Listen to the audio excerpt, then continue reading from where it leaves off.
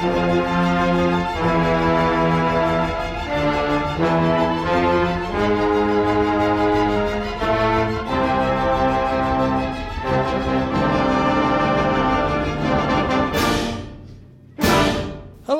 and welcome to History Zine number 8.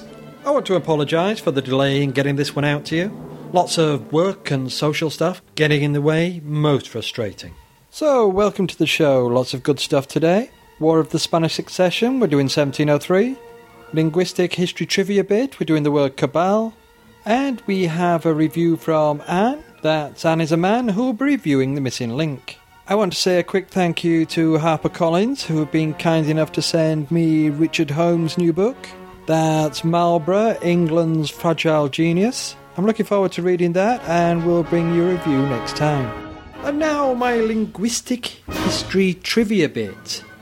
There's a word that I've encountered a few times lately, mainly because it's quite closely connected with this period that we've been covering. Well, its later meaning is, certainly its original meaning is cabal, from the word Kabbalah, which is the name for the mystical translation of the Hebrew Scriptures. But the way we use the term cabal now came from 1670. Now, you may remember from a few episodes ago, I mentioned the Treaty of Dover. This is a secret treaty that Charles II had made with Louis of France. And in this treaty, Louis promised to provide Charles with money, and Charles was looking to be able to free himself from his dependence upon Parliament. Louis also promised a force of troops, and the idea was that Charles would be able to use these to help subjugate troublesome elements in England and convert England once more to Roman Catholicism. Also, Charles was expected to abandon the Triple Alliance with Sweden and the Dutch Republic, and instead switch to Louis' side and help him to conquer the Dutch Republic. This is back in 1670, a few years before the start of these Wars of Spanish Succession. Now, news of this treaty did leak out and it became somewhat infamous. But what does it have to do with the word cabal, you might be saying? Well, there's a group of English ministers that were involved in putting together this treaty and that were involved in the negotiations with France. Now, the 5 ministers involved in this were called Clifford, Arlington, Buckingham, Ashley, Lauderdale. And what does that spell? That's right, spells cabal. And so that's where we get the sort of more modern meaning of it. That's the meaning of it being a secret conspiracy. And it's a kind of a derogatory meaning, usually a cabal. You're referring to a group of people that are plotting something that you disagree with. So there you are. Cabal, a group of 5 ministers involved in that dastardly Treaty of Dover, 1670. So now, our special guest reviewer, Anne is a Man. Over to you. Hello, listeners to History Zine Podcast. This is Anna from the blog annisaman.blogspot.com. This blog is all about podcasts. Every day I review at least one podcast, and many among those are history podcasts. Jim has asked me to give a review here for you on the show. Well, here's my shot at making a little bit of a podcast myself. Hurrah! Go for it, Anne. Podcast away. The Europeans did not arrive in South Africa until the 16th century.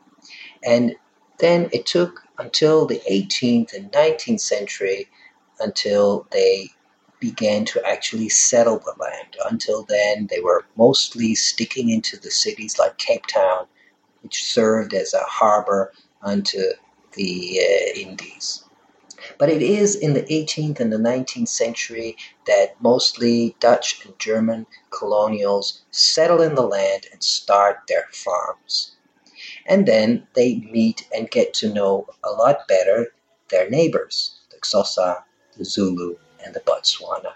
And they themselves are farmers.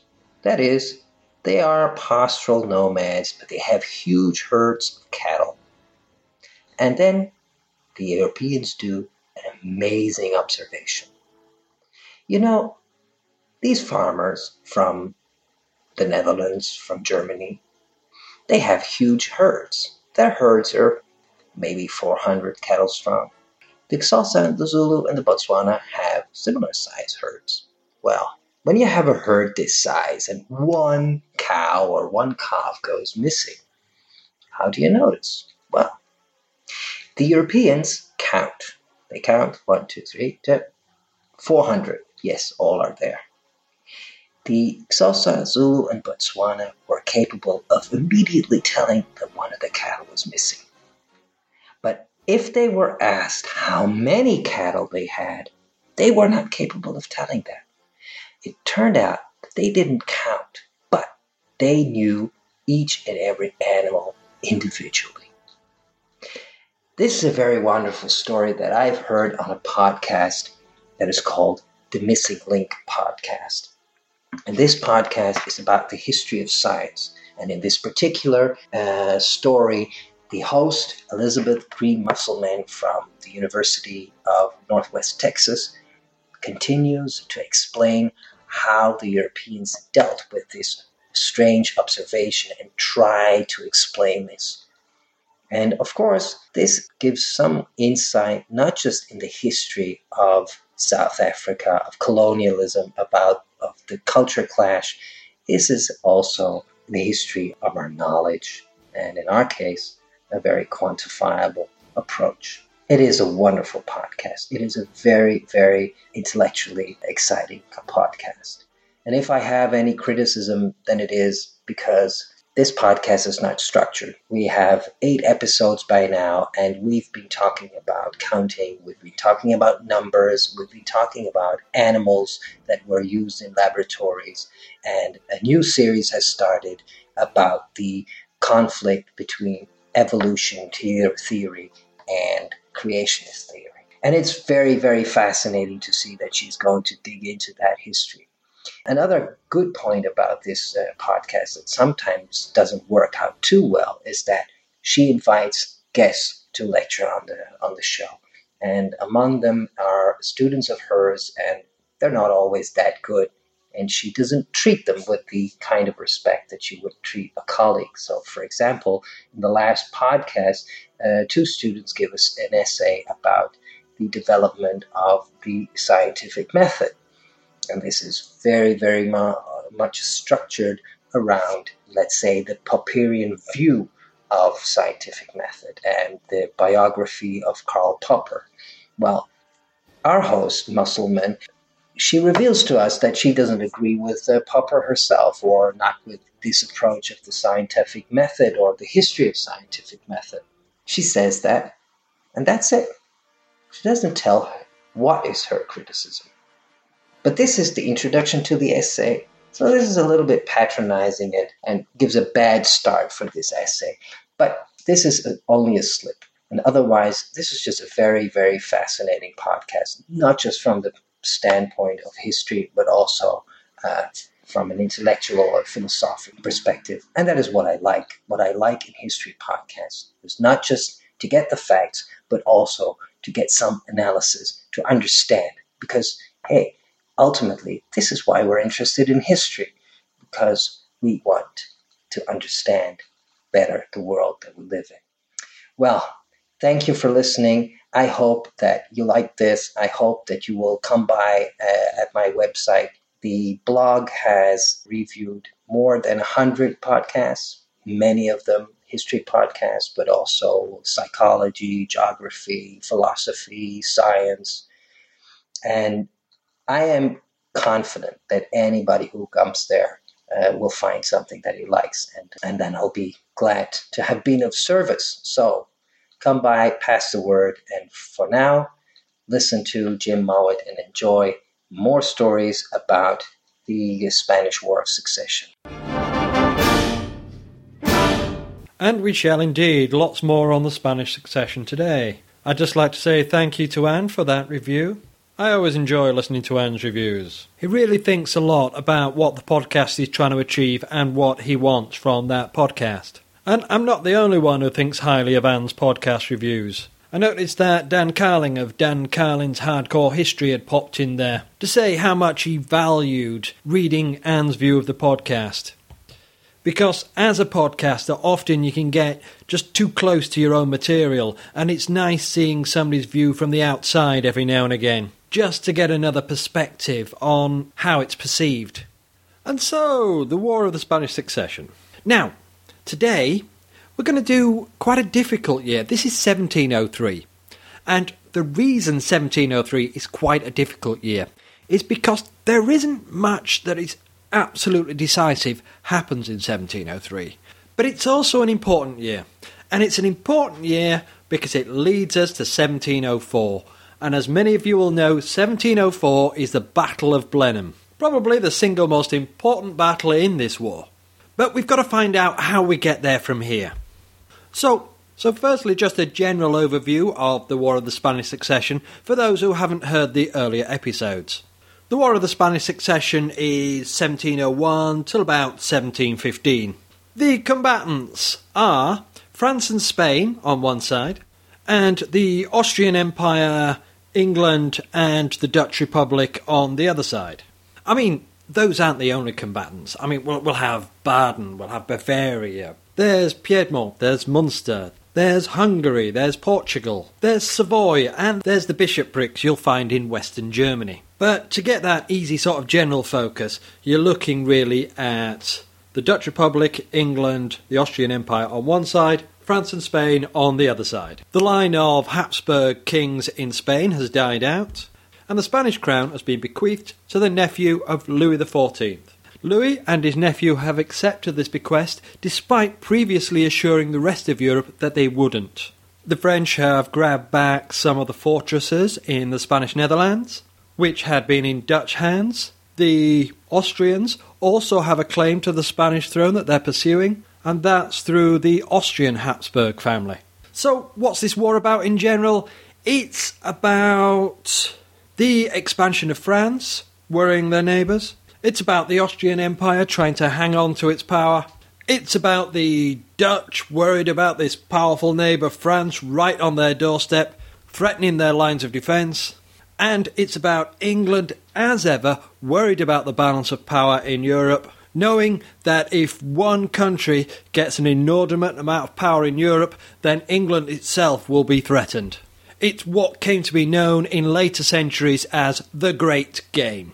Right, so let's get stuck into 1703. And mostly it's bad news for the Allies in 1703. The Allies being the Dutch Republic, England and the Austrian Empire. And even the good news has a bad side to it. One piece of good news we get in 1703 is that England and the Dutch Republic managed to convince Portugal to enter the war, which is great news in many respects. It gives a great base to launch attacks into Spain, and it also gives a great naval base so you can control the Mediterranean, so you can launch attacks on southern France, or you can support the empire fighting in northern Italy. The bad side to this deal is that it had a very high price indeed. The Portuguese had insisted that if they entered this war, there could be no end to the war until the current king, now Philip V of Spain, the Duc d'Anjou, was removed and replaced by the Archduke Charles.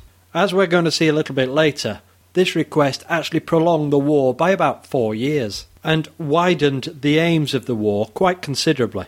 Now I want to talk to you about Marlborough's great design. Now it didn't work, it didn't come off, but I think it's important to have a look at why it didn't work and what he was trying to do. So let's have a look at what he was trying to do. Firstly, to draw the scene, where's it taking place? It's taking place in modern-day Belgium, then the Spanish Netherlands. And Marlborough is, of course, looking for his great field battle. He feels this is the way to achieve something decisive in this war. Here, in Flanders, in the Spanish Netherlands, he knows he has the biggest concentration of Allied forces. In northern Italy, Prince Eugene is greatly outnumbered. The Margrave of Baden is being heavily pushed in what is now Germany. The only force capable of doing something really decisive against the French forces is the Allied force in the Spanish Netherlands. And doing something decisive here will cause Louis to pull troops away from northern Italy, away from Germany, back into the Spanish Netherlands, and that will relieve the pressure over there. Now he knows he's not going to get permission to do this from the Dutch deputies. they are more than a little worried that Marlborough is going to throw away their entire defensive force, so they keep him on a very short rein indeed. However, he puts together a plan that will exert forces in different areas to draw the enemy out. It's kind of like you do it in chess, in that you will attempt to manoeuvre your opponent into such a position that they'll find their only moves are to lose one piece or another piece. Marlborough wants to threaten two of the most important ports in the area. These are Ostend and Antwerp. These are also important for England, in that if they could capture these two ports, then English troops and supplies no longer need to go through the Dutch Republic, but can be brought straight into the Spanish Netherlands. Of course, the Dutch are none too keen on this, partly because they want to retain control of the troops and supplies coming through to the armies, and partly because if these ports fell into English hands, then after the war, where England and the Dutch Republic become trade competitors once more, the English would have a strong advantage holding these two ports. So they managed to dissuade Marlborough from this to start with, and persuade him to lay siege to the town of Bonn. And there are delays after delays after delays. Were I a cynical man, I might presume that there were elements in the Dutch government that helped to perpetrate and prolong these delays. I'll read you a little bit here from Marlborough that showed how frustrated he was getting over the delays. Since my arrival here yesterday, I have had a good deal of spleen, for instead of finding everything ready, there is none of the boats with then ammunition and cannon yet come, so that Monsieur Cohorn had proposed to me to let the siege alone till the end of the year. You know, in my opinion, I was never fond of this siege. It has now made so much noise that I think it would be scandalous to avoid the making it now, so that I have given the orders for the investing of it next Wednesday, in the hopes that most things will be come by that time. The next part of the letter makes reference to a personal tragedy in Marlborough's life, that of the death of his son only recently. Both parents were still grieving over the death of their 16-year-old son from smallpox. That was in late 1702, and they wrote of him often to share their grief. Anyway, going on with the letter. I have this day seen a great procession, and the thought how pleased Lord Churchill would have been with such a sight has added very much to my uneasiness. Since it has pleased God to take him, I do wish from my soul I would think less of him. The news is so ill from Germany that I am afraid we will make a very scurvy end of this campaign, especially if we should be so unhappy as to meet with great difficulty in this siege. So, I shall come to that ill news from Germany later on, but for now, let's follow Marlborough through this campaign and see where it goes. Those cannons he mentioned did eventually arrive, and it was a very impressive artillery. There were 90 large mortars, 500 smaller mortars, and over 500 guns pounding the wall day after day after day. So Bonn, stoutly defended though it was quickly pounded into submission, and it capitulated on the 15th of May 1703. While this was going on, the French are looking to counter this action and kind of divert the Allies, maybe draw them away. They decided upon a siege on Liège, and making their way to Liège, the French generals Villeroy and Boufflers spotted a much more tempting prize in a branch of the Allied army led by Oorkerk, or in anglicised version, Overkirk. They vastly outnumbered him and quickly moved to attack this Allied army at Tongres. A Dutch and Scottish battalion held off the entire French armies for 24 hours, so giving time for Overkirk to take up an entrenched position under the walls of Maastricht, and for Marlborough to reinforce that army. The French did eventually arrive upon the scene there, but seeing the change in circumstance, seeing how well entrenched Overkirk was now, they deemed it wisest to withdraw back to their own lines. So now, Marlborough's taken Bonn, and he feels free to put his great design into operation. He instructed Cohorn to lay siege to the city of Ostend. This would hopefully draw troops away from Antwerp. Then the generals Opdam and Spa would each strike against Antwerp from different directions. In the meantime, Marlborough would be facing off against the main French army, so they would feel they couldn't go to help either town without actually confronting him in an open battle. Now, that's all a little bit sort of complicated. There's a lot of push-pull forces going on there, and the complication involved is its main weakness. When trying to keep control of an army of so many disparate elements, really you've got to keep it much simpler than this. However, it is quite a beautiful plan, and I think if it had had the kind of control that, say, Napoleon had, then he could have made it work. Because there was a significant garrison in Antwerp, and not much of a garrison in Ostend. So if you attack Ostend first, hopefully the garrison from Antwerp will come out to Ostend, or at least part of it, and then you've split those troops. And then you can hit Antwerp with a hammer blow from both sides, and hopefully, with a depleted garrison, it should fall quickly. And Ostend, if it's only been sent part of the garrison, that would fall quickly too. Whatever happens, you're almost certainly going to come out of it with either Ostend or Antwerp.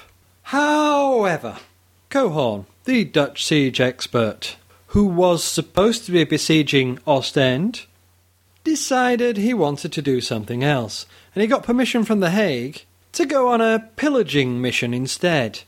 Now, it's in the same sort of area, and he could make a case for it possibly still doing its job of drawing garrison troops out of Antwerp in an attempt to stop his forces pillaging. But this is not going to work. It's not as vital as, say, an attack on Ostend would have been. And the French garrison commander in Antwerp just completely ignored it. And so, the plan fails at the first hurdle. There's going to be no splitting of troops, and so there's still going to be a decent force centred in Antwerp.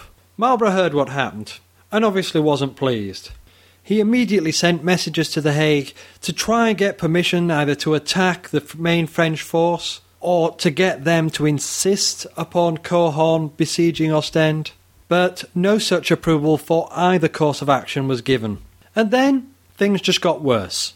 General Opdam, he was supposed to wait for forces to be drawn out of Antwerp before he moved, but of course no forces were drawn out, but he carried on with the plan nevertheless. So we've got a position now where Marlborough's facing the lines of Brabant, Cohorn has gone off pillaging, and General Opdam is parading about in front of Antwerp, just more than a little exposed. Villeroy hears about this, and immediately sends off Boufflers with cavalry and grenadiers, with orders to pass through Antwerp and sally out upon the forces of Opdam. This they do, joined with forces from the garrison of Antwerp, and Opdam soon finds himself facing a superior force and completely surrounded. Opdam, believing all is lost, flees the field. He sends off 2 letters, one to Marlborough and one to The Hague, telling them he's been defeated and his army is lost. The letter to Marlborough is captured by the French, but the letter to The Hague actually does reach its destination, and they immediately swing into action, looking to create a new front before Bergen-op Zoom, and sending emissaries off to Germany to raise more mercenaries, to replace some of those soldiers that they believe has been lost under Opdam. But what was really happening back there at Antwerp? Well, it seems maybe General Opdam had possibly been a little too pessimistic in his summary of events, and also maybe just a little too eager to launch into headlong flight. The Dutch actually gave a really stout defence against these overwhelming odds. They were led by Jacob Hopp, Treasurer of the Republic, and General Slangenberg. They put up a tremendous resistance and managed to cut their way out through the cavalry that surrounded them and escaped to safety at Lilo in good order. The Dutch had fought so stoutly that at first the French thought that they had lost the battle, but once they found themselves in possession of the field, they lost no time in proclaiming a great victory. And this, together with the letter they had from Opdam, gave them a great propaganda coup. In the Dutch Republic, the news that the army had escaped was greeted with much relief, and Slangenberg was received as a saviour and a hero. Unfortunately for Marlborough, Slangenberg used this wave of public acclaim to complain bitterly of foreign generals, leaving them exposed and of not coming to help. Fortunately, Marlborough's status at The Hague was strong enough and the accusations ludicrous enough that his words were not as damaging as he might have hoped. The common citizenry may have been convinced, but the soldiers and the policymakers took little notice of his outbursts. So the damage to the Allied armies was not as disastrous as it might have first seemed, but it was now quite certain that Marlborough's great design for 1703 would certainly not take place. He made another advance against the main French army, but they retreated back behind their fortifications, and so Marlborough had to satisfy himself with the siege and capture of a couple of minor fortresses, these being Huy and Limburg. And so in the Low Countries, where the vast majority of the Allied armies were concentrated, few gains were made. Elsewhere, the Austrian Empire was coming under serious pressure.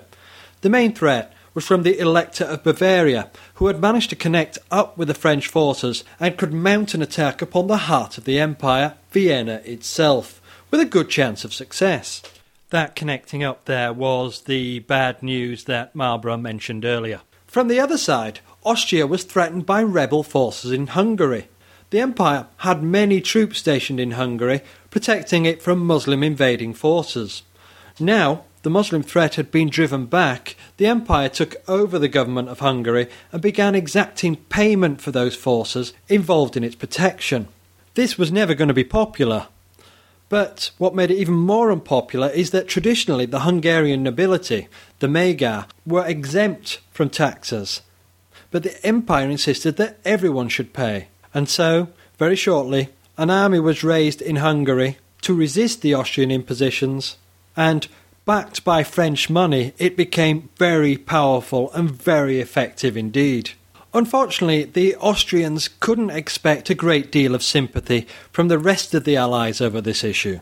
The Dutch Republic and England saw this issue as something of an irrelevant sideshow.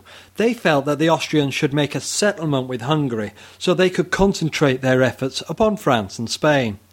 Austria felt differently, and many harsh words were exchanged between the Allies at this time.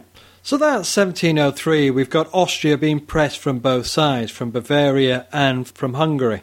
We've got Marlborough's great design having failed in the Low Countries. Portugal has joined in the war. And there was another little bit of good news for the Allies. That's the Duchy of Savoy-Piedmont. This is only a small state, but it has a vitally strategic position. It controls the Alpine passes, that's access to the Italian states from the rest of Europe. And it actually made quite significant amounts of money controlling and maintaining these passes and taxing any goods that went through them. However, of course, everybody else knows that this is an advantageous position. Everybody knows this is quite easy money, really. And so it's always a delicate balancing act, playing one of the great powers off against the other, because they all actually want this chunk of land. They all actually want the benefit of being able to tax goods going across the Alpine passes. So the Dukes of Savoy were past masters at this game of high intrigue. During recent years, they'd actually been siding with France, and they'd gained a great deal in subsidies from France, and they'd made quite a number of advantageous marriages, cementing this relationship with France. However, the current Duke, Victor Amadeus, was looking towards the maritime powers and seeing that they were strong and rich, and that Prince Eugene had won a number of victories in the Italian peninsula. All these things begin to make France a little less attractive as an ally. But he presses his ally for more money and asks for some maybe prize pieces of the Spanish Empire. Specifically, he's looking for Mantua and Montferrat and Milan. But he receives little response to these overtures, and so looks towards the alliance of the maritime powers and the Empire. Now, of course, he has to be very careful in these negotiations, because present in the Duchy of Savoy is a very strong French army under the General Vendôme. Now, General Vendôme is already suspicious. He reckons Victor Amadeus is passing sensitive information to the Allies, and he seeks permission from his king to disarm the Piedmontese army and garrison the fortresses if he should need to do so. This permission is given. And not too much later, he gets the chance to exercise these powers, and this is as a result of a particularly appalling diplomatic slip by a guy called Richard Hill, envoy extraordinary to the Duke of Savoy.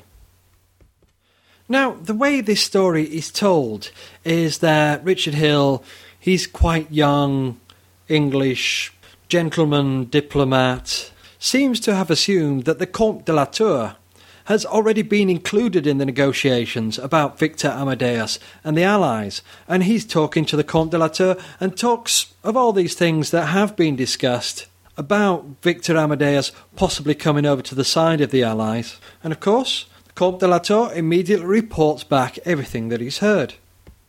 And General Vendôme disarms the troops of the duchy and demands the surrender of the fortresses. Victor Amadeus, on discovering this, immediately ceases to bargain and throws himself into the arms of the alliance, siding with them wholly and without reserve. Now, this makes me wonder. Victor Amadeus had been messing about for quite some time. He was deemed completely unscrupulous, and so maybe they considered he needed a good push. To my mind, I cannot believe that young and experienced though Richard Hill was, that he could have been so foolish as to believe that he could say these things to the French Count and not have it passed on. I think this was done on purpose to drive Victor Amadeus into the arms of the Allies.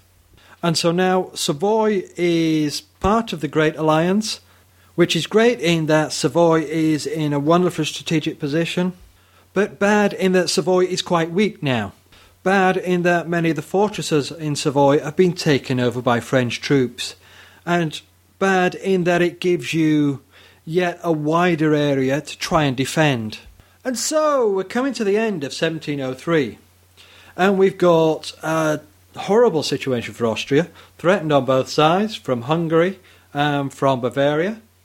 We've got Savoy, Piedmont has switched to the side of the Allies, Portugal has switched to the side of the Allies, Bavaria has switched to the side of the Spanish and French crowns. Marlborough has been frustrated once more, and there are many letters from him this winter where he's begging to be relieved of the command of the armies. Marlborough in the winter of 1703 is angry, he's frustrated, he knows what he wants to do, he knows he won't be allowed to do it.